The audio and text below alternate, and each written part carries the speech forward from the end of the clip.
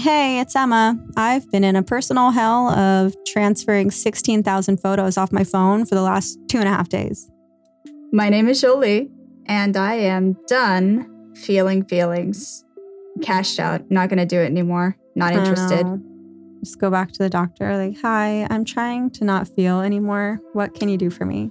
Remember when I told you I was happy to be feeling feelings again, coming off of my depression medication? I lied. I'm done with that.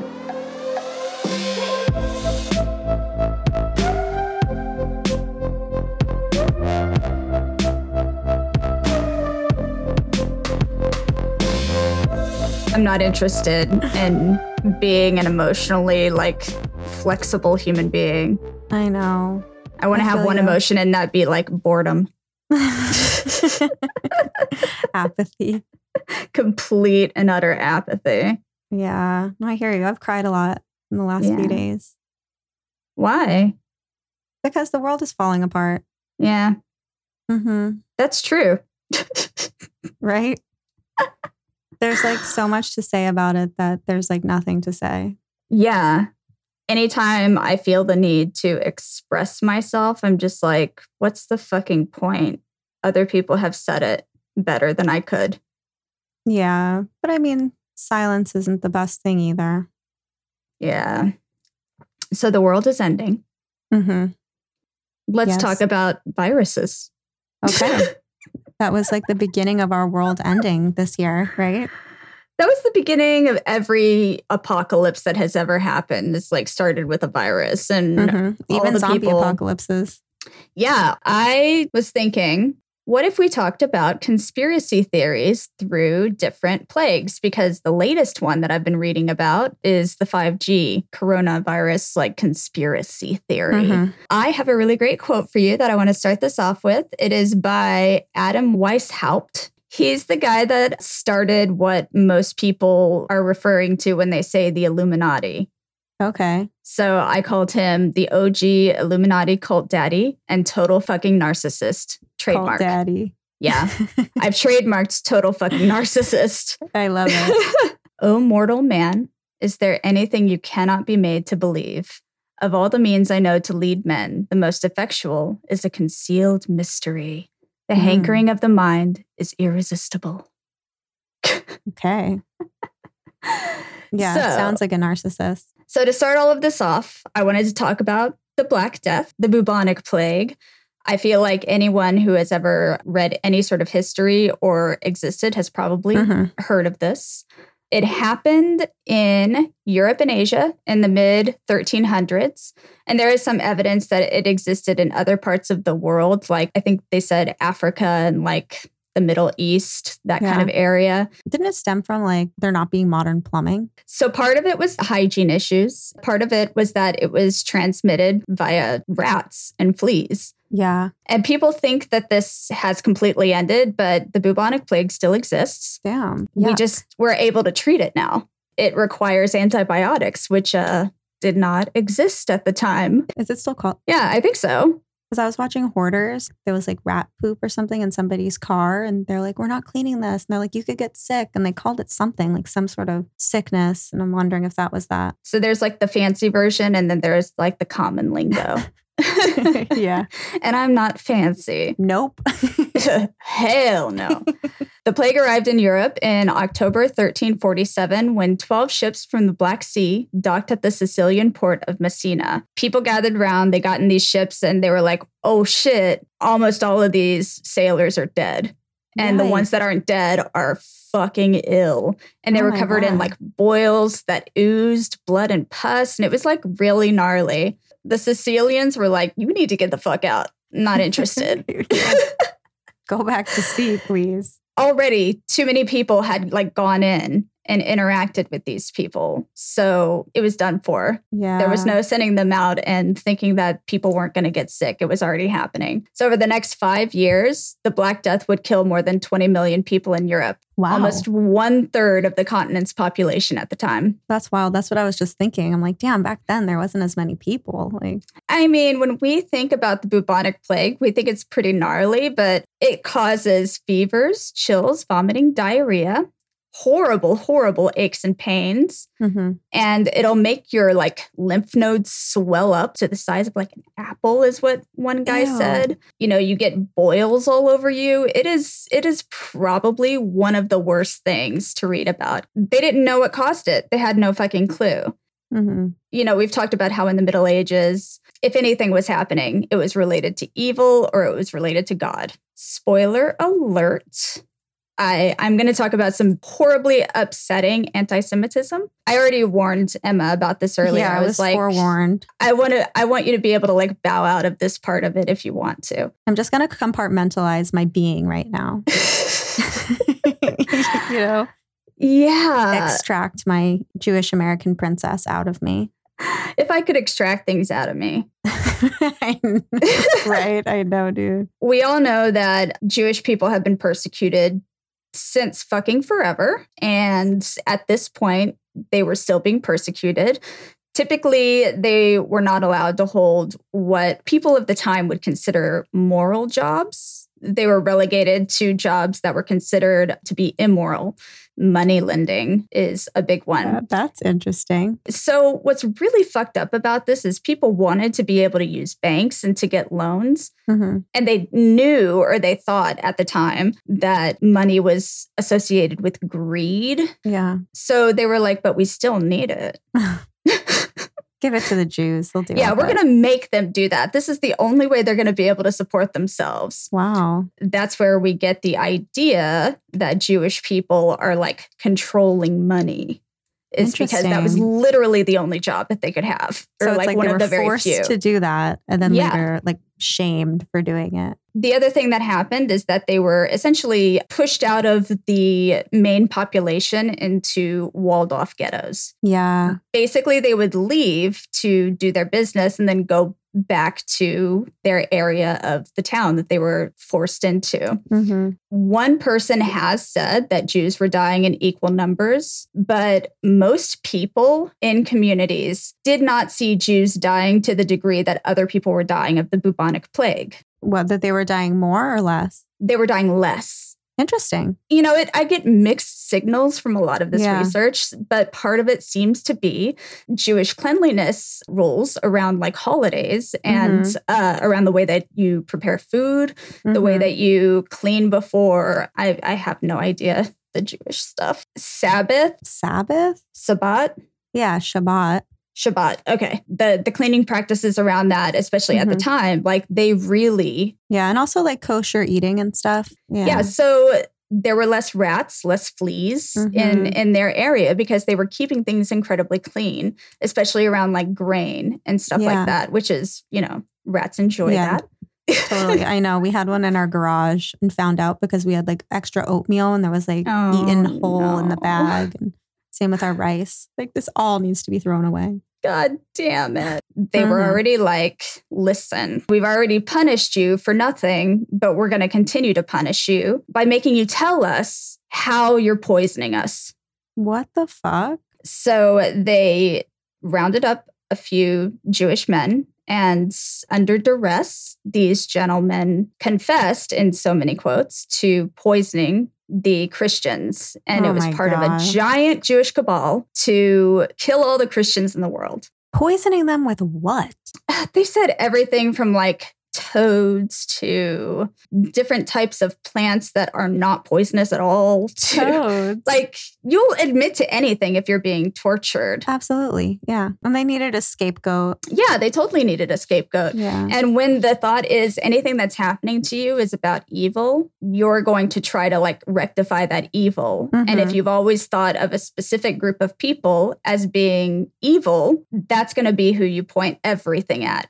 Yeah. It doesn't have to make sense. Some pamphlets started going around saying, you know, we got these Jews to admit they've been poisoning people. This ended up being the biggest genocide of Jews until the Holocaust. Wow. I've never even heard about this. It's kind of difficult to ascertain how many Jews were killed, but at least 210 communities were completely eradicated. What the fuck? What, like just set them on fire or something? There were a few ways that this happened. Fire was used.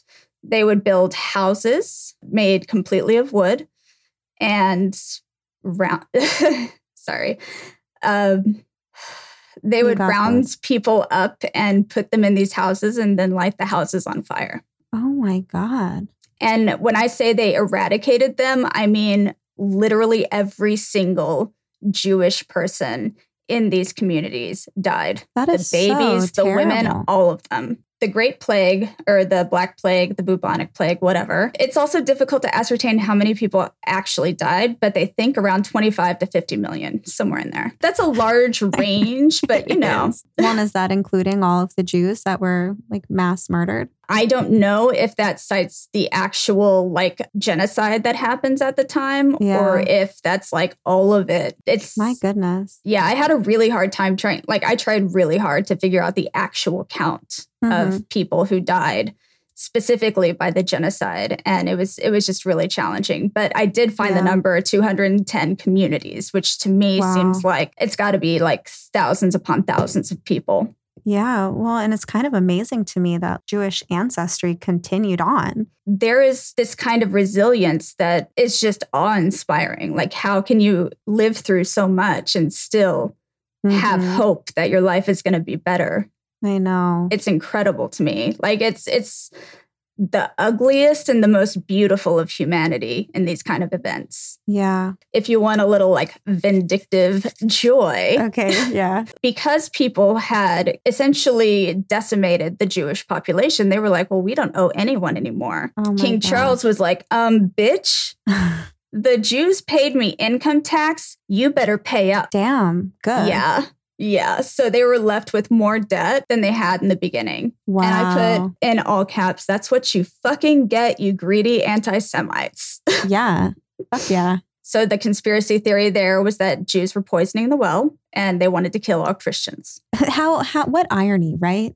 I know, right? Right? Like, where they're all it's like, killing you us. are killing people. Like, it's just absolutely insane. So the other thing that I want to talk about before we get into like the 1918 flu and COVID is the Russian flu. So this is the flu that happened right before the 1918 flu. And it killed about 1 million people worldwide. So it was the last great pandemic of the 19th century. Damn, I've never heard of this flu either. Maybe I just suck at history. So it was supposedly the influenza A virus, subtype H2N2, which most people have heard of H1N1 or H2N2. Those are the two that tend to like pop up the most. Yeah. But some people also believe that it's an early iteration of the coronavirus.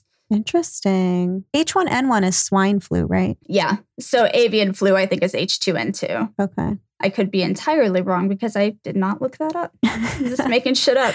I'm going it's with like, it. I know exactly what I'm talking about. I always you. do. I'm just like, she's right. She knows. Surely. Surely she researched this and she's not talking out of her ass. So the thing that makes this one so interesting and the reason it spread so quickly is because there was a lot of development around transportation. Large populations could travel by steamboat, so transatlantic travel was getting more and more popular.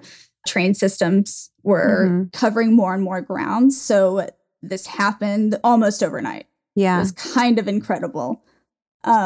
But yeah, well, when people probably didn't have good like hand washing skills or anything. I mean, people didn't wash their hands before surgery. A couple of conspiracy theories for this was that electric light was making people sick. Oh, yes, definitely. Yeah. Volcanic dust, bird migrations. Why volcanic dust? Was there an eruption at some point? I mean, there might have been. And I can see where that would make people sick, but that is not the same thing as a virus. Yeah. These people didn't know shit. These people were fucking stupid. So that is not a shortened version of that. Stupid. Oh, you're going to love this. So the source of these microbes, according to one Dr. Gentry, was stardust passing through the Earth's atmosphere at neutrinos? Regular 16 to 17 year intervals. Yeah. But all the other physicians were like, are you fucking stupid? But then they would also say, like, it's clearly light bulbs. So, Space dust. No. it's light bulbs, obviously. So there was another conspiracy theory for the Russian flu, even though it was killing people, was that people were making it up. It's not that bad. They're doing it to control you. That sounds familiar, huh? Doesn't it, though? Yeah. Yeah. It was suggested that it was all made up in an article published in the New York Times. Damn. The author that wrote this article said there is nothing fatal about the universal cold. What? Weren't hella people dying? They sure were. But it's Weird. exactly the same as coronavirus. There were so Yeah. many people who were like, it's the flu. You get a cough. I felt like that when we first started hearing about it, because at work, like we had this like talk about how it might potentially like cancel upcoming events and this and that. And I'm like, I don't know, man, isn't it just a flu? And my boss was like, no, Emma, we wouldn't be talking about that. Okay. But that was I like that answer. No. Yeah, it was like firm. But, that was mid-February. Like we didn't know yet. Yeah. I'm going to give myself a little credit. A lot of people rely on the government to at least give them some indication of what's happening. And I think we got so used to that being the case, especially with the previous presidency. Things were taken care of very quickly and people were notified when they needed to be. Say what you want about like the failures of that administration, but the SARS outbreak was quickly contained. Oh, yeah. And there were very limited exposures to it. I know. And our president right now is like, we're defunding the WHO. We're completely cutting them off. Yeah. And he's like on several occasions said things that remind me of the types of conspiracy theories and like treatments. From like the early 1900s. Yeah. Oh my God. Where you're just like, are you out of what literature are you reading? I know. He's reading books from like the early 1900s and being like, this is absolutely true. Right. So I have a quote here.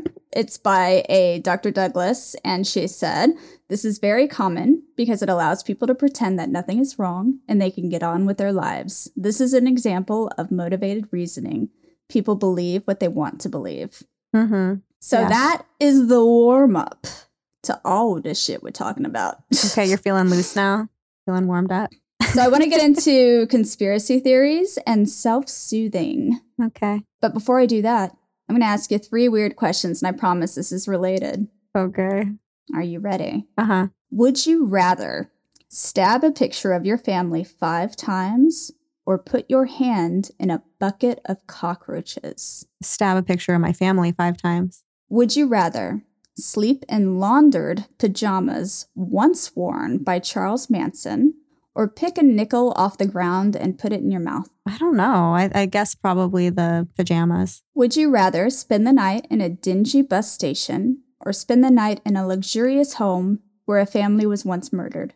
I think maybe the luxurious home, to be honest. I gave the same list of questions to Bryson. Yeah. And he was incredibly motivated by symbolism, which I thought was really strange and interesting. So he wouldn't stab the family. He's actually, he was okay with stabbing the family picture. Yeah. He was less okay with the laundered pajamas worn by Charles Manson. Yeah, but I don't he like also that. said, like, in today's climate, I don't want to pick up anything off the street and put it in my mouth. Yeah. Fair. I mean, I really considered the nickel in the mouth. Yeah. With the dingy bus station, he said he would rather sleep there than the luxurious home. I was like all across the board, like a bucket full of cockroaches, but I don't mind a cockroach either. Barf. Like to No, me, thank you. stabbing, like I could actually like hurt my hand. So I was like, like I have no real issue stabbing a picture unless it's like the only picture that I have. Right. And then in all the rest of them, I was like, the pajamas have been laundered. Yeah. And it's a luxurious home. I assume that someone's been murdered or has died anywhere I go. Right? I know. I am like that person. Yeah, me too. Especially in like really nice hotels. I'm like, someone was probably murdered in this room. Right? Or like something weird happened there. There's like jizz everywhere. Right. Like I'm not thrilled by it, but Yeah. it's also like a nice hotel. So I'm like, well. So those Potato. pajamas, like they were laundered once, but worn by Charles Manson. They were laundered recently, but they were once worn by Charles Manson. Oh, fuck yeah to the pajamas. I thought they were washed yeah. one time and then he wore them. Ew. I know. I'm like, I don't know, man. Be like, that guy was kind of gross. Right. Do they smell? Right? Definitely the jammies. The reason I ask you these questions is there is a theory by a researcher named Eric Oliver. And he says that people can pretty easily be classified as a solid in between most people of being intuitionist or being rationalist. So intuitionist is very motivated by symbolism, very motivated by the way that they feel about things. Yeah. And a rationalist is more motivated by evidence. They don't care about the symbolic cost of something. They care about the literal cost of something. Interesting that Bryson was more symbolic. And, you know, everyone has some aspect of them that is intuitionist or rationalist, and most people fall pretty dead center. Like they have some aspects that lean one way and some that lean the other. Yeah. And I definitely have my intuitionist moments. I'm not saying that like I'm 100% rationalist. In fact, Eric Oliver says that very few people can be considered rationalists. Yeah. Well, that's like in Myers-Briggs, right? That's like feelings versus whatever. Yeah. Like the F or J. I'm an INFP. Do you know what you are? INFJ. Sometimes I get E, like for extrovert. It just depends on when I take the test. Interesting. Yeah. I've always gotten the same thing, but I've only taken it like 2 or 3 times. So I'm just like right on the border. That's fascinating. I actually don't remember what all of them mean. I just remember being like, well, that seems like it's right. This is me, sure.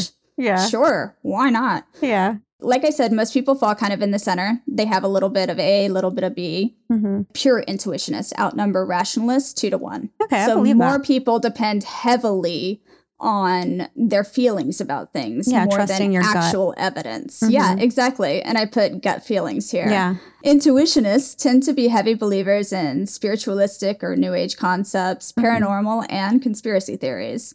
Eric Oliver also suggests that the reason it's so difficult to talk people out of their conspiracy theory beliefs is that generally speaking, if you don't believe in conspiracy theories, you're not going to be speaking the same language that they do. There is a verbiage difference that is not going to translate from one side to the other. So it's better to, if you're trying to like get someone out of their like weird thought process, it's better to relate to them by feeling than by explanation and logic.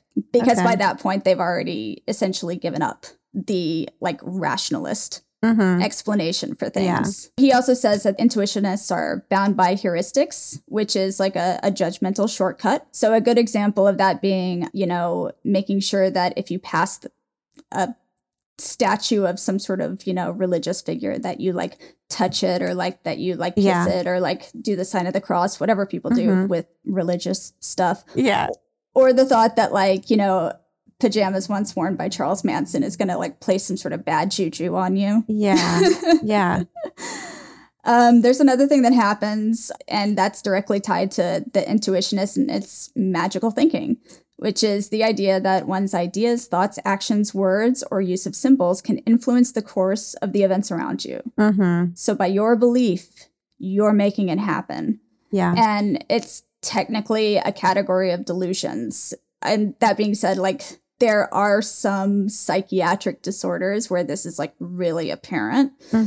But a lot of people have some form of magical thinking. Like thoughts and prayers. Thoughts and prayers, or like manifestation is a really good example. Yeah. It's kind of interesting because reading through this material, I've had to take a really hard look at like the cognitive biases that I have and like the weirdness that I have around specific things where I'm like, oh, that's not realistic at all. And I know that's not realistic, but I'm still doing it. Yeah.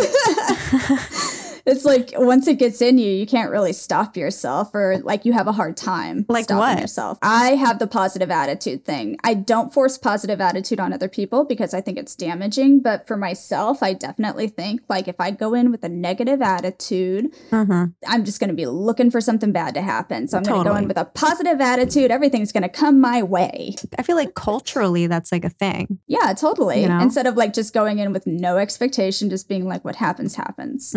I'm going in like, yes, everything's going to be wonderful. Yeah. So a good example of this is people with OCD will have expectations that their compulsive behaviors are going to solve a specific issue or a specific like thing that they're scared of. Like if I always collect my dog's shed hair, then my dog will never die. Right. Or like doing certain rituals before you like leave the house. Yeah, exactly. So this is a type of anxiety relief and control. This is just one way that people deal with uncertainty. Some of this is stuff that we've already talked about in like the ghost episode, so I'll reference that. Okay. But humans are built to notice patterns, and one of these things is the illusory pattern perception thing. So the same reason we see faces and things. Yeah.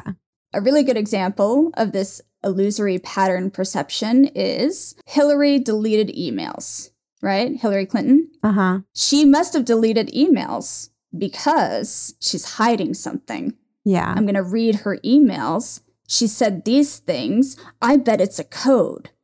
Right. I'm going to find out what the code means. Oh, the code means pedophilia ring. They're talking about this pizza place. They're keeping kids in the basement of this pizza place to rape them. Right. Not gonna lie though, like, have you been watching this Epstein documentary on? Oh, he's fucking crazy. But also people literally said that was happening. So like, there's no pattern perception there. It's just like, you should have listened. Yeah. When multiple young girls are like, hey, this guy raped me. And he's running some sort of like underage girl ring. And they're like, no, you guys are actually underage prostitutes. That's like really what happened. I've been watching. It's been so upsetting. But like Bill Clinton was hanging out with him. So I don't know, man. I do question that kind of stuff. And I'm not saying that Hillary is like a good person. I actually don't know her. You don't? I thought you guys were like hella tight. I mean, I lived in Arkansas, but it doesn't mean I know everyone from Arkansas. You know what I'm saying? No, I know what you're saying, though, about the emails. That was wild. I'm going to see what I want to see. I'm already looking for the thing that I think I'm going to find. Mm-hmm. And there's another theory called Ramsey theory, which is essentially like a mathematical theory that given enough of something, you're going to find a pattern in it.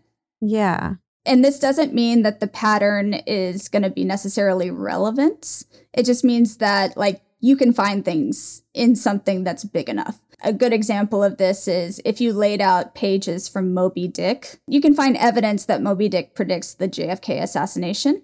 What? You can find, yeah, you can find this kind of evidence in it. And it's because it has so many fucking letters that you'll find it if you're looking. Circle the second letter of every 10th word or some shit like that. I could find a meaning in anything. You have to be able to rationalize and be like, oh shit. Maybe this wasn't what this book was meant to do. So there are cognitive biases, and basically it's just something that allows you to not be challenged in your perceptions. And a lot of it tends to be like defensive. So when people believe something, it feels really shitty to be told that you're wrong. So people will often cling to it. It affects people's social functioning. So a lot of people are thinking that, you know, belief in conspiracy theories can be linked to a kind of pathology. Yeah. Because you're not engaging with the world in a way that like we've all kind of agreed is rational and based in some sort of evidence. And when you stop doing that, you stop being able to properly interact with other humans. It affects your social life. It affects your work. It affects everything. Yeah. It affects your mental health. You find the other people like that too. And exactly. Yeah. And, you know, if you feel like everyone's against you, the government is trying to kill you, then that's going to create a lot of anxiety. Oh, yeah. Even if you feel like you've got some sort of secret knowledge and that's really cool and you've got a whole community that believes with you, you still feel like people are actively trying to kill you. So, like, I can't imagine that's good for you. No, definitely not. All right. So now we're going to talk about why the flu of 1918 was the literal fucking worst. I've never thought I'd say this, but I am so happy we have COVID-19 and not the Spanish flu. Why? Is it like really fucked up? Oh, it's so fucked up. For one thing, it hit young people a lot harder than it hit old people and like super young people. Opposite. And paradoxically, it's because their immune system was so good that it overreacted and killed them. Wow. Yeah. Essentially, what happened is people who had lived through the Russian flu and people who had been born between 1884 and 1903 had no previous exposure to this H1N1 flu. Yeah. So basically, they had nothing to go on. So the H1N1 flu, what we know as the H1N1 flu, like we've had like limited experience with it repetitively. And because we have vaccines, our immune system is like used to fighting it. So it knows what to do. It's like introducing yourself to someone before you fuck them, you know? Yeah. That was the weirdest way of saying that. But people really don't understand like how vaccines work. I guess that's literally the simplest way that I could possibly explain it. Yeah, just like a little tiny bit of the sick in you, so like your body knows what to do. Yeah, exactly. Yeah, so people who had been born between 1884 to 1903 had zero tolerance for any of this. They hadn't had any form of this flu, so they were hit especially hard. But people who were younger had a better opportunity to get better from it. And because there were no vaccines at this time, and because viruses weren't understood, people didn't know what the fuck was going on. We know that the virus settled in the lungs, which is what a lot of flu viruses do.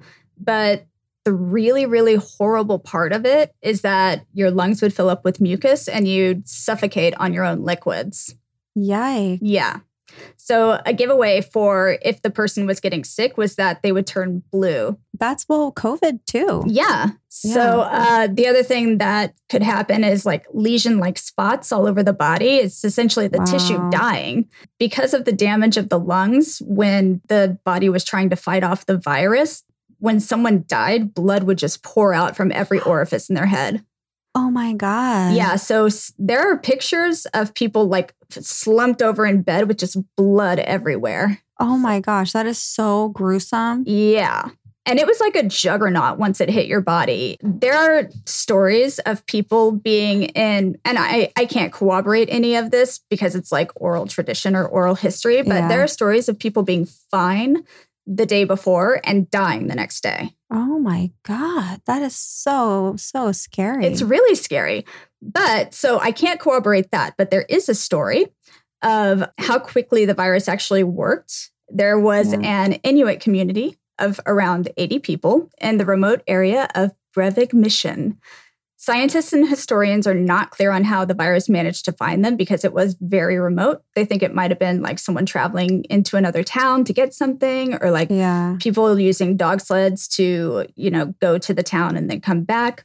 But within 5 days in November of 1918, 72 of the 80 community members had died. Holy shit. Yeah. Those poor last 8. Like, what do you even do with yourself at that point? Oh my God, I don't know. So from 1918 to 1920, it is estimated that 500 million people contracted the virus, and it claimed at the very least 50 million people. It's really hard to tell how many people died for this one. Yeah, and I got like mixed numbers, so I put at least. Yeah. The flu killed more people than the actual entire World War I. It killed more than the bubonic plague and more than 25 years of the HIV/AIDS crisis. Wow. The pandemic itself lowered the life expectancy in the United States by more than 12 years at the time. Damn. Yeah. And there has not been a comparable flu season ever. Well, thank goodness. Yeah. So we call it the Spanish flu. That is because Spain was neutral at the time. So while all this was going on, World War I was happening. Spain, not involved. So they were really covering these flus. They were like laying it all out. Every other country involved in this war did not want to like let it go that they were losing people and that lots of people were getting really ill and dying and that their armies were being weakened.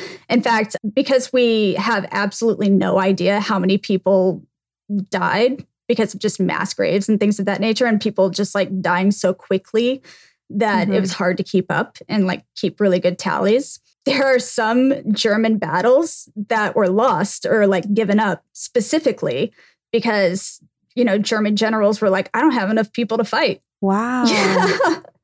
It's fucking insane. Yeah. So it did not start in Spain at all. Like some people suggested China. There is no evidence of that either. We really have no idea where this one started, but the first mass outbreak was at Camp Funston, which is in Fort Riley, Kansas. So officials called it a pneumonia outbreak at the time, and there were like a weird combination of conditions at that week. It was covered in prairie dust storm, and that had happened the week before. So soldiers had been breathing in putrid black ash created by tons of burning manure. Previous to that, they were living in really close proximity to swine and horses. And swine, like specifically, can carry the same kind of viruses that we can. Yeah. So we think that that's likely where it came from. There are still people who think that it was like started in China, but I really couldn't find any good evidence of that. Just like farm yucks. Yeah. So how this spread so quickly is that a man who was a mess hall cook got sick first, but he had had plenty of time to cook for people before he got real sick. Oh. So it was transmissible through food? Oh, yeah. I mean, it's like COVID. Like you can get people sick by breathing on them, you know? Yeah. So if he's like breathing on people and breathing on people's food right before like they eat and they already don't have great hygiene practices and they're like in tiny little bunks like on top of each other, essentially, like there's no way to win. By midday of the first outbreak, let's see, it had 107 cases of the flu. So that's March 11th, 1918. 107 cases in the first day. Yeah. Oh my gosh. And within the first week, 522. By the time April came around, 3 weeks later, 1,127. And 46 of the entire infected population died. But almost right after that, they were sent out to battle. Oh no. Yeah. Yeah. And everybody's getting sick. So because it was the war and because like racism and xenophobia and stupidity, it was called a lot of different things. Spanish flu was one of them. Spanish lady, French flu, Naples soldier, purple death, war plague, Flanders grip, black man's disease, Hun flu, German plague, Bolshevik disease, or even, and this is my favorite, the Turco-Germanic bacterium criminal enterprise. Whoa. And I wrote exactly, holy shit, that last one. So because it was the war, President Woodrow Wilson did not want to give away that lots of his people were getting sick. So not one goddamn word. No. Doctors were like, we got to get this in check. Like we can't, like everybody's dying. We have to like fix this. But nobody knew that this was happening until it happened to their town. The advice from the medical community was just like, stay your ass at home. If you're sick, don't go out. Cover your face. And, you know, for a while, people were kind of following that kind of logic. But around June, when it started getting warmer, people were like, the illness had kind of like tapered off a little bit. And they were like, yeah, we're fine. Everything's cool. That's like the exact same thing that's going on right now. Yeah. Same time frame too. Yeah. So to be fair, there wasn't an actual quarantine in place at that time. People were just encouraged not to go out if they didn't have to. And, you know, people weren't following that. But because people had gotten kind of comfortable, they were not prepared for the second wave. The second wave was so much worse than the first wave. And this is pretty common apparently with viruses that like there can be a mutation kind of very close to each other. The second wave was way more deadly, and that's when a quarantine was put in place. Oh my gosh, I'm totally freaked out. Yeah, but because people had been so comfortable during the summer, a lot of cities had planned these wonderful like World War II rally, like parade kind of things. Like, hey, let's support I just read our about troops. this today. The most infamous example of this was the Philadelphia World War II fundraising parade, where thousands of people in one day got the flu. So, of course, you know, people fucking hate being told to do anything, right? There were anti-mask protests at this time.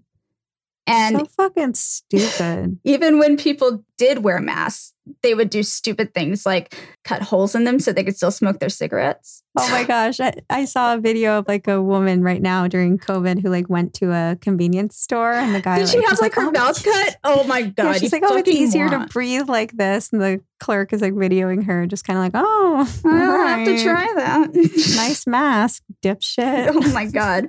So to get people to just wear the mask, people were like, you can make it out of any material. Just fucking cover your face to some degree, please. So women were wearing like gauze masks, like chiffon masks. Like they tried to make it so comfortable for everyone. And people still were like, my freedom. Yeah. I'm an American. It probably doesn't help that in some cities there was a $5 fine in place. And $5 was like half of someone's weekly salary at the time. Wow. Yeah.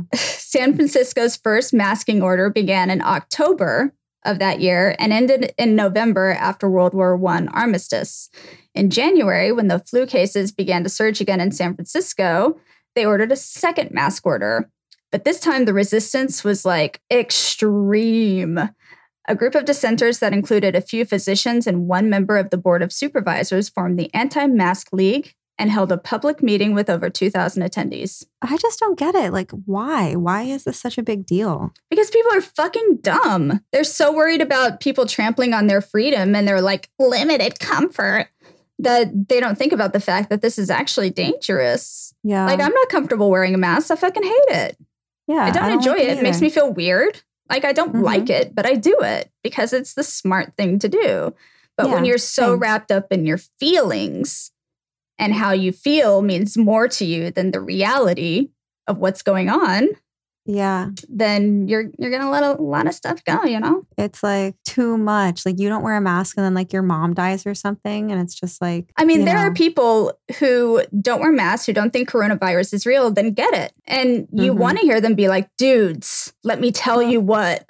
Yeah, that's like that reverend I talked about. But people don't do that because they still want to cling to their belief, and their humility, their feeling of humiliation is more important than reality. We're dumb little creatures.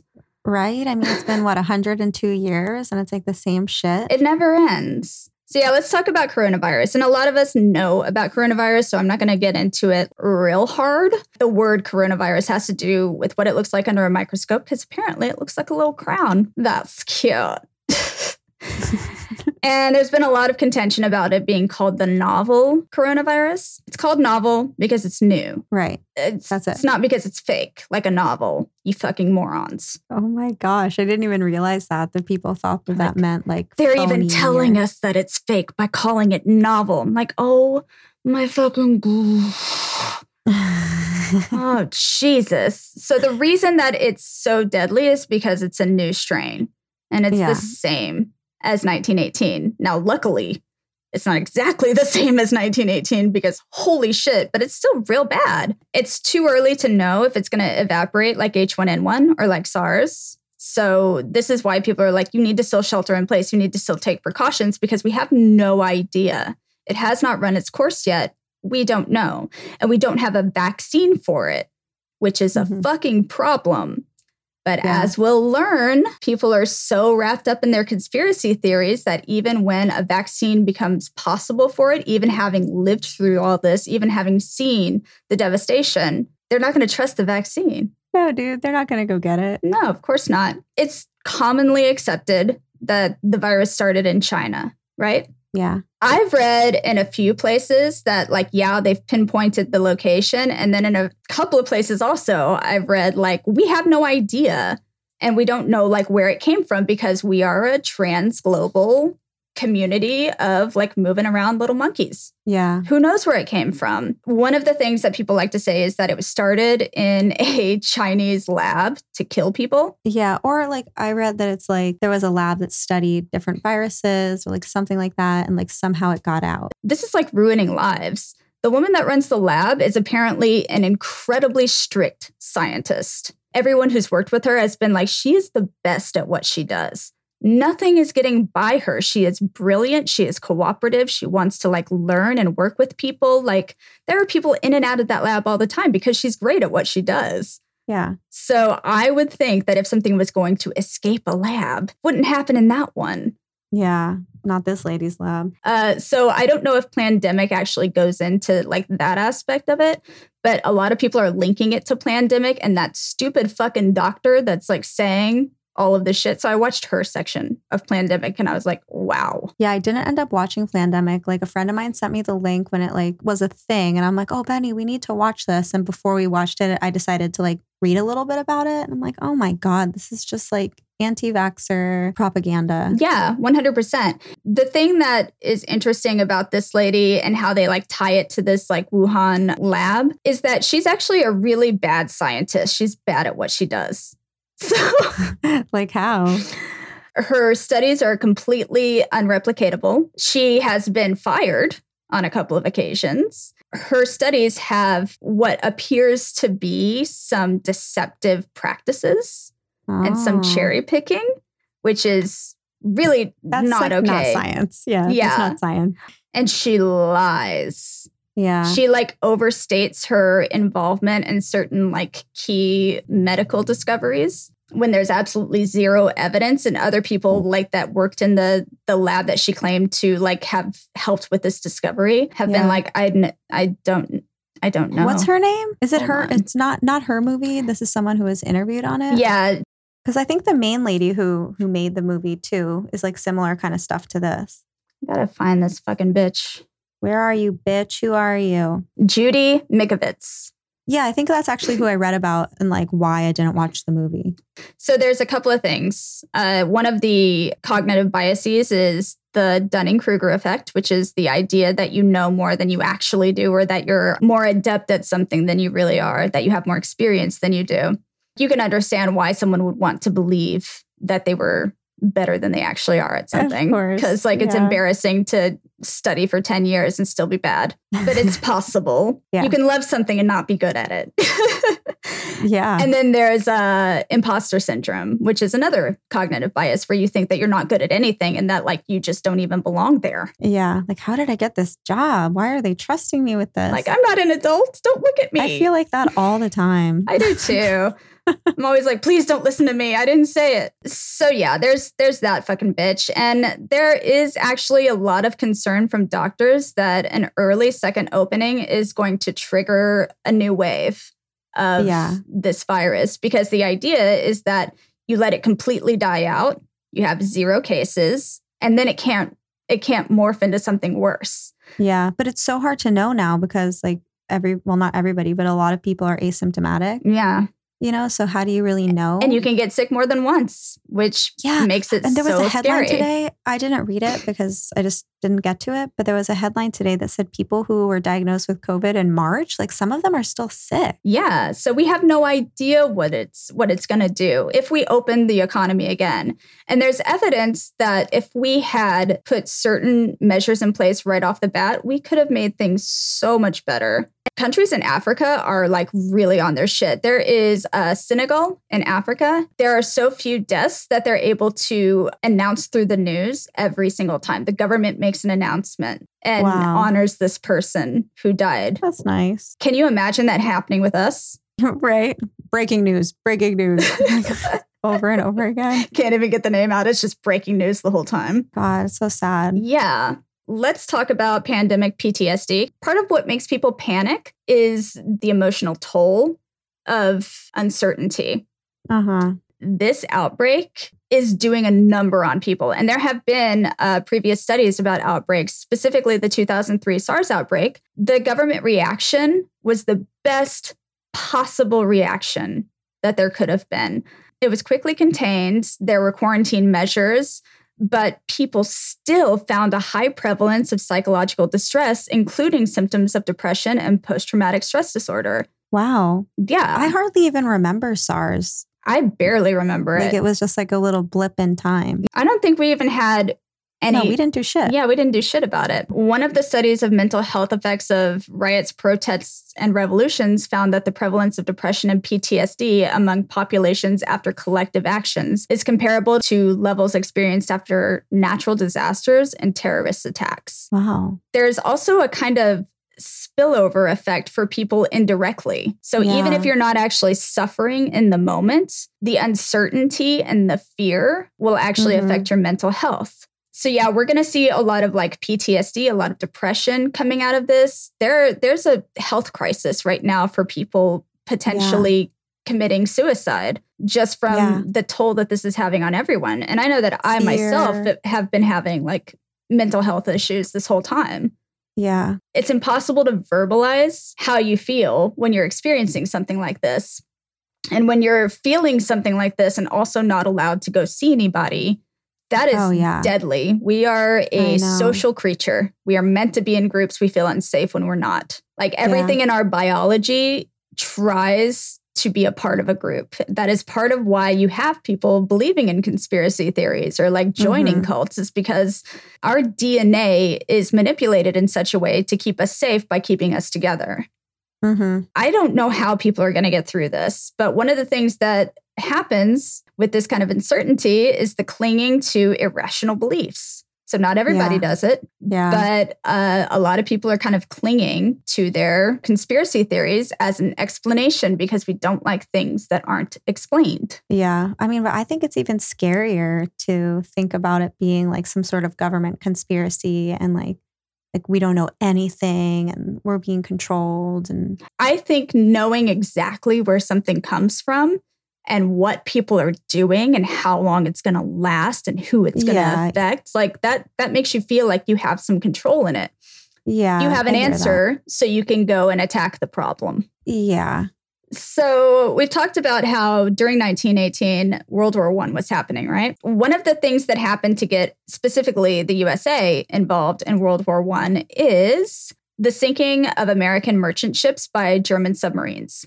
The Germans basically said its navy would attack any neutral shipping sources. So the other thing that was apparently discovered was that Germany was trying to incite Mexico to war with the USA. Why?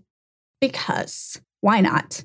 To weaken us? Yeah. I mean, Mexico has every reason to war with us, but they didn't buy into it. They were like, fuck you, white people. Yeah. Right. We're good. Trying to get us in trouble. No, thank you. Part of the reason that we failed so miserably around controlling this outbreak was that we were in war and we didn't want to seem weak. One of the big things that happened was our president at the time, Woodrow Wilson, made every decision improperly and shadily. I want to say that he is a very loved president by a lot of people, but he was fucking awful. Just awful. Being responsible for some good things does not negate the bad things that you've done. So let's talk about some of the bad things. Because he was so concerned with how we appeared to the enemy, he created two laws. One of them is still kind of in place today with some modifications, and that is the Espionage Act. So it made it a crime for any person to convey information intended to interfere with the U.S. Armed Forces prosecution of the war effort or to promote the success of a country's enemy. The really fucked up law that he created was the Anti-Sedition Law. So the Espionage Act was reinforced by the Sedition Act of the following year, which imposed similarly harsh penalties on anyone found guilty of making false statements that interfered with the prosecution of war, insulting or abusing the U.S. government, the flag, the Constitution, or the military, agitating against the production of necessary war materials, or advocating, teaching, defending any of these acts. Both of the pieces of legislation were directly aimed at socialists and pacifists, anti-war activists specifically. This essentially led to the Red Scare. Because what's the Red Scare? So the Red Scare was the communist, like the Cold War, essentially. Oh, okay. All of these kind of laws were in place for quite a while. I think the anti-sedition law actually was taken off the books like pretty quickly after the pandemic. Because that seems like it violates constitutional rights. Yeah, the Supreme Court was like, we can't do this shit. Yeah. But that was like by 1921, so many people had already suffered. A lot of this shit was essentially to allow certain things to be okay. So one of them would be the post office being allowed to essentially preview mail before it actually went to whoever it was going to kind of police the mail, as it were. So they were allowed to open the letters of private citizens. And if anyone was caught making seditious statements, which could be like, whoa. I don't know why Woodrow Wilson isn't like taking a bigger effort to help our pandemic. I'm not super sure that like we belong in this war. They could be put in jail. That is totally not okay. No, it is not okay. So one of the most famous arrests at this time, there was a anti-war labor leader named Eugene V. Debs, and he was sentenced to 10 years in prison for a speech he made in 1918 in Canton, Ohio, criticizing the Espionage Act because he was like, this is fucked up. Yeah. So he went to jail. Well, and we're supposed to be able to do that. Yeah, you're supposed to, ideally. Around this time, a lot of people don't know that we had a very effective propaganda campaign going on. The Committee on Public Information was essentially created by Woodrow Wilson and his cabinet to release information to the public about war and to encourage people to become active in helping our soldiers. This was really fucking effective. And one of the things that they did was create a plan to bury journalists in paper, which means that they had their own writers, they had their own illustrators. They would create tons of materials for journalists and they would send them to editors. So in a time where people are looking more and more to newspapers to figure out what's going on, editors were encouraged, and I put that in so many quotes, basically threatened, to put these in the paper. So not only was it illegal to talk about the war in a way that wasn't positive, in a way that didn't support our military efforts. If you talked about anything that was going on that could signal us as a weak country or as a country that couldn't win the war, you could be put in prison. What the fuck? And then we have journalists being buried in paper. So we have a whole bunch of fucking propaganda that's being posted as journalism. This was so fucking effective. Everyone knows who Sigmund Freud is. If you don't, though, he was, well, that sounds rude.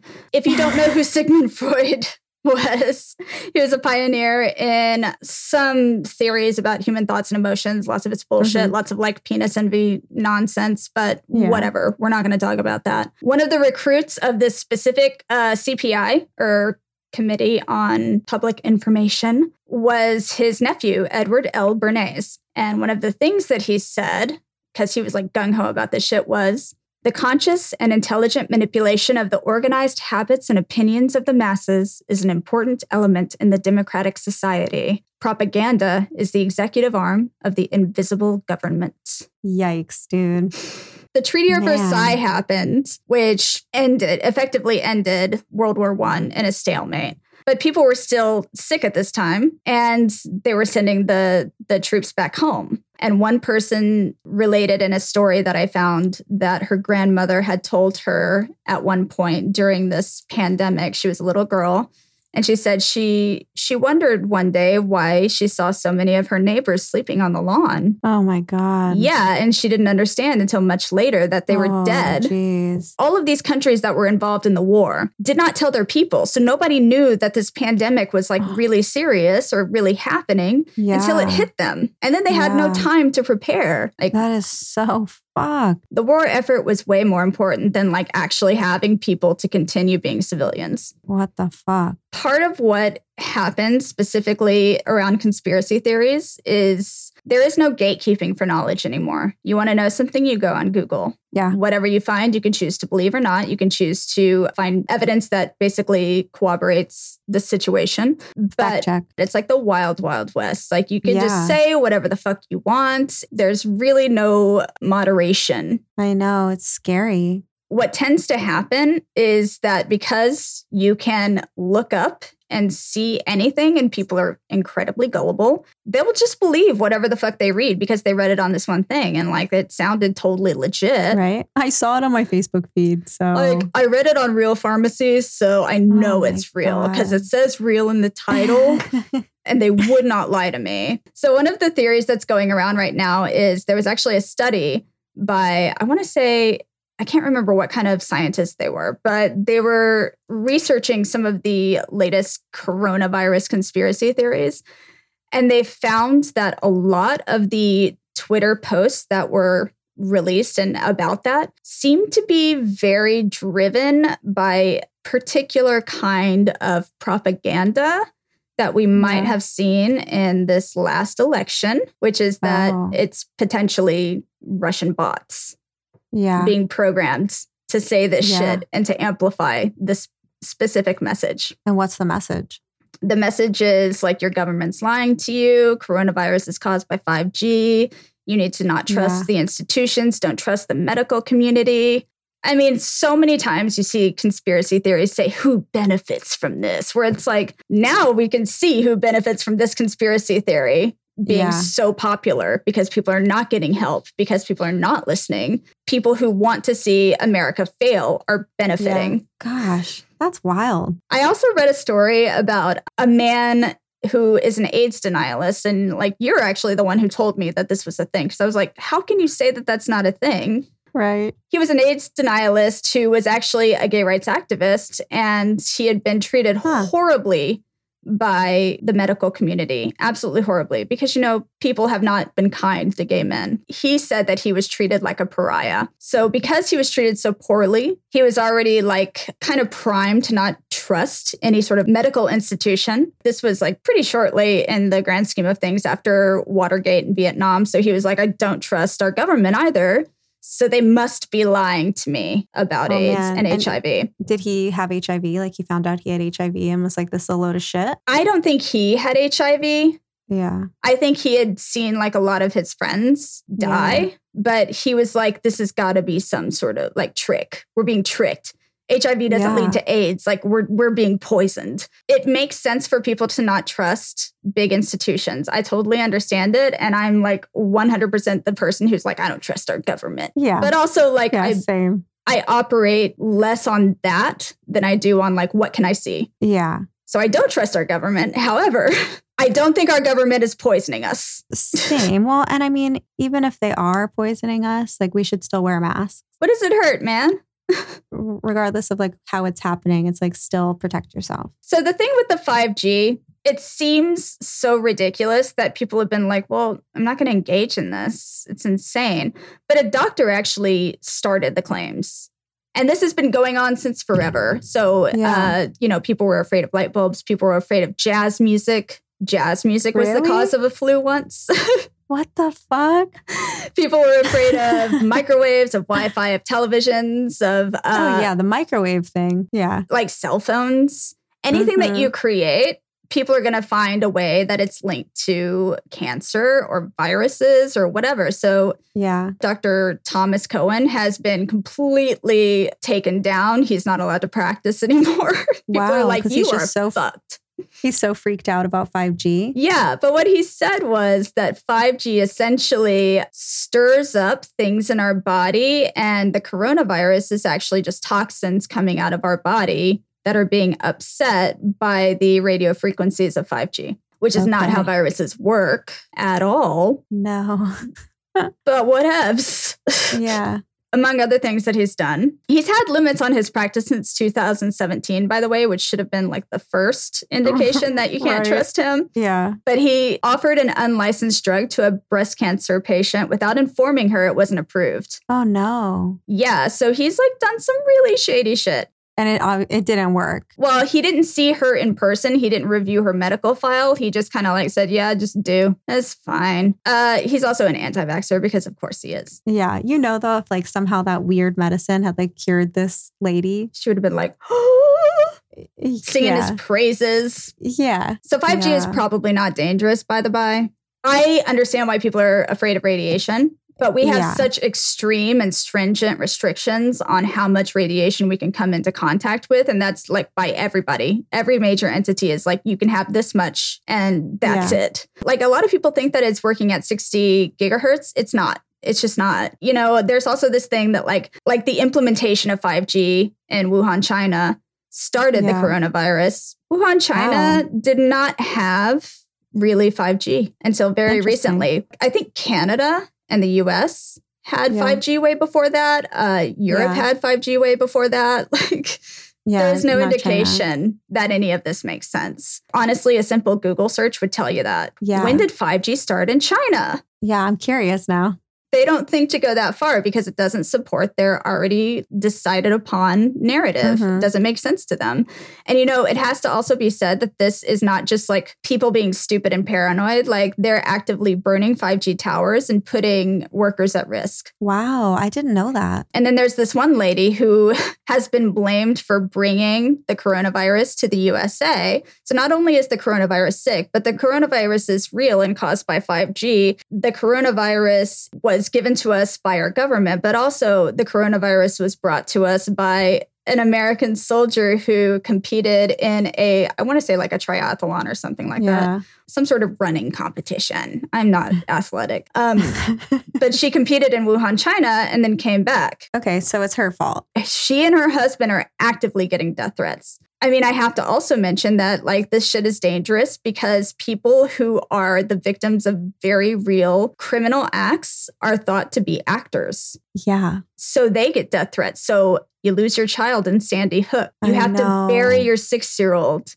Then you get people telling you that your child was an actor, that you're an actor, and that you deserve to die. I know. It's so fucked up. It's not enough to lose your child. Then you have to have assholes telling you that your child wasn't real. I know. Yeah, I think the conspiracies around Sandy Hook were like the heaviest. They're the most egregious for me. Yeah, just because it's like children, it's a school, it's like so horrible. I mean, there's like serious ones. I watched a conspiracy video on YouTube about it, like back when that happened. I just can't even believe it. I can't even believe that just thinking something like that would make you think it's okay to call people who have just lost their child and tell them that they're liars and that they deserve to die. I mean, but these people really believe it. It's for like gun reform or whatever. Like, well, same thing like people said that about the Las Vegas shooting. Right. Where you're like, people died, man. Yeah, like this is propaganda. So some of the reasons that it's really hard to argue with people about their conspiracy theory beliefs is because, like I said, there's a very specific language around it, and a lot of it is deceptive, but people don't realize that it's immediately deceptive. So one of the things that people like to do is doublespeak, which is a way to not convey the truth, but to convey a lie in a way that seems like the truth. It can also be kind of like a euphemism for something that makes it sound better or worse than it actually is. A good example of this is saying someone passed on instead of died. They died. So some of this is like a way to soften things, and some of it's like legitimately used because, we're emotional, fragile creatures.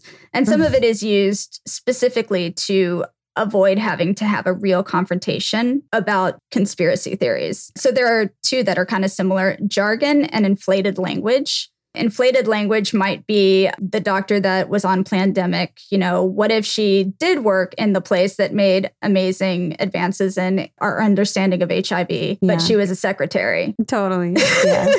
So she's inflated her position there. Yeah, I work there. Yeah, or it's like, instead of calling myself a professional cuddler, I called myself a cuddle therapy doctor.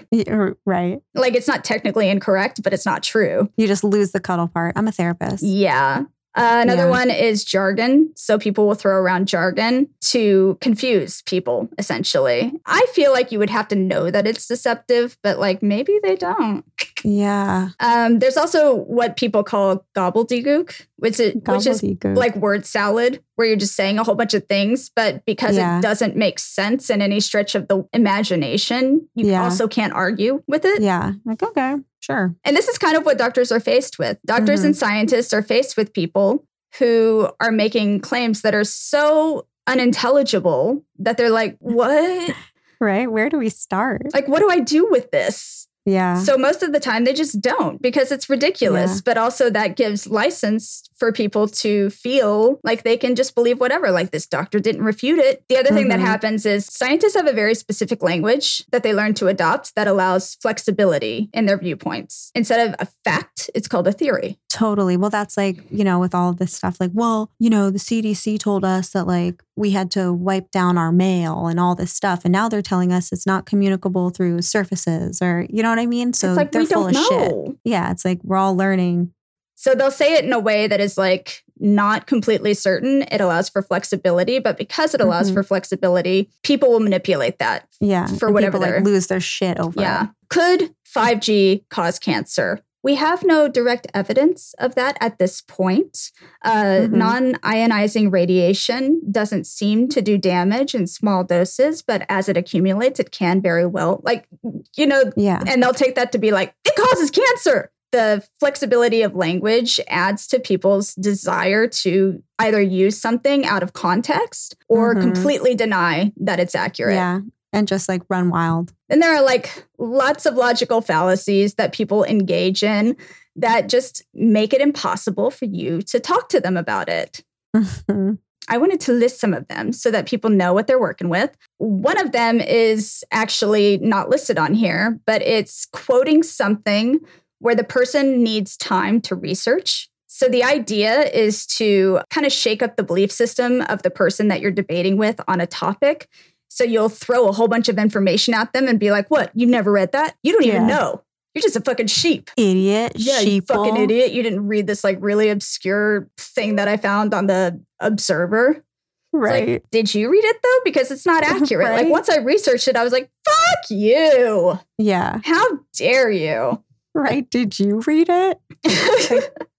People like, wasn't there like something that happened where there was like a fake article being passed around on Facebook? This is a few years ago. It had like a real like kind of triggering headline, but if you like clicked on it, the article said, oh, this is just to see if people are sharing this without reading it, blah, blah, blah. It was like a whole thing. Do you remember that? I don't remember that, but it sounds like the type of thing that I would have been like, ha. Yeah. And everybody's just like sharing it. It's like, and people are commenting like, yo, did you like read that? Yeah, I know. It's crazy. It's like, no, dude, you're an idiot. Well, one of the things that I find really interesting, and I'm not going to like out anyone, but I have a friend online who posted an article from the Scientific Observer that said 5G, we don't know if it's safe. There's not really an indication that it is safe. But then the following day, the Scientific Observer said, we do not stand by that statement. That was an opinion piece, and we're leaving it up because we don't feel like it's appropriate to censor our authors, but like, no. Yeah, but it's so dangerous, like with social media. Yeah, but she posted that and she didn't post the follow-up. Yeah. So it's like you cherry pick, you take what you want and you make that the truth. I understand why. It's easier to find certainty. It's easier to think, I 100% know what's going on. I know how to avoid like certain things that might come my way because I'm not going to get a cell phone that like has 5G capabilities. I'm going to move away from all the towers. I'm going to light them on fire. I'm going to kill everyone who's making the towers. Like I'm going to live forever. Yeah. Valhalla. Yeah. It's like, what the hell? Like when I'm thinking about like how I can actively fight conspiracy theories and misinformation, I'm like, how do you communicate that with people who do not speak your language? You can't talk to someone who's unwilling to A, listen to you, to B, communicate in a way that both parties can understand, and to C, actually attempt to have like a conversation, a real conversation that is not circular or purposely confusing or like, it's kind of insane. Like, what do you even fucking do at this point? Beats me. All right, guys, you've been listening to... Like, we don't fucking know. Yeah. What do we do? We don't have answers for you. We're just going to talk about the problem and not give you any sort of fucking solution. There isn't one. Well, and also, I don't think we didn't talk about this, like all the people like freaking out about getting haircuts and like freaking out about going to the bars or like wanting things to be normal or whatever. It's like, it's almost like those people don't have a conspiracy or regular understanding. Right. It's just kind of like, we just don't believe it. I want my hair cut. I call that not doing it my favorite way. The kind of people who will like cut across 3 lanes of traffic to make the exit where you're like, I gotta go this way. This is the way that I like. It's like, oh my God, man, you just almost killed people to get your way. I know. Do you get it? People have to have it their way. Hopefully, I think that history is going to repeat itself here with like the second wave being like so awful. I'm scared. Me too. But also, selfishly, I just want my kid back in school. Can I be honest? I don't know. Do you think school's going to start back up? I kind of don't. You know what? I feel like people might want it to start up. So it might start up for a minute and then it might actually get shut down again. Yeah. Like that's my worry. We were thinking about sending Ripley to summer school, but I don't feel like it's worth the risk. Like it sucks. Same. And I wanted her to have like a feeling of completion in her school. But like, I know. Is it worth killing my mother for? No. No. Well, and you guys can do some kind of I want to kill her some other way. I want to like enjoy it. No, I love your mom. I love my mommy too. Yeah. I don't know what to expect. I can understand the uncertainty is the hardest part. Yeah. If you knew that it was going to last a year, it would suck enough. But you would say, I have a definite end date. It's over by this point because I've been told it would be. So what's the takeaway? Are we taking anything away from this other than like, well, Shit's bad. Yeah, I guess the takeaway is that we should all pay closer attention to history. Because it repeats itself. Clearly, I mean, that was almost like, exactly 100 years ago. That's insane. But also, I feel like the important takeaway is like you can't trust jazz music. And I've been saying this for years. Or light bulbs. Turn off your lights and stop listening to jazz music, you Philistines. Yep.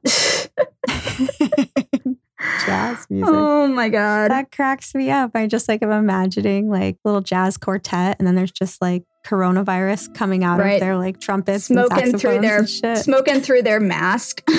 Yeah. Playing saxophone through their mask. Just spraying virus everywhere. Yeah.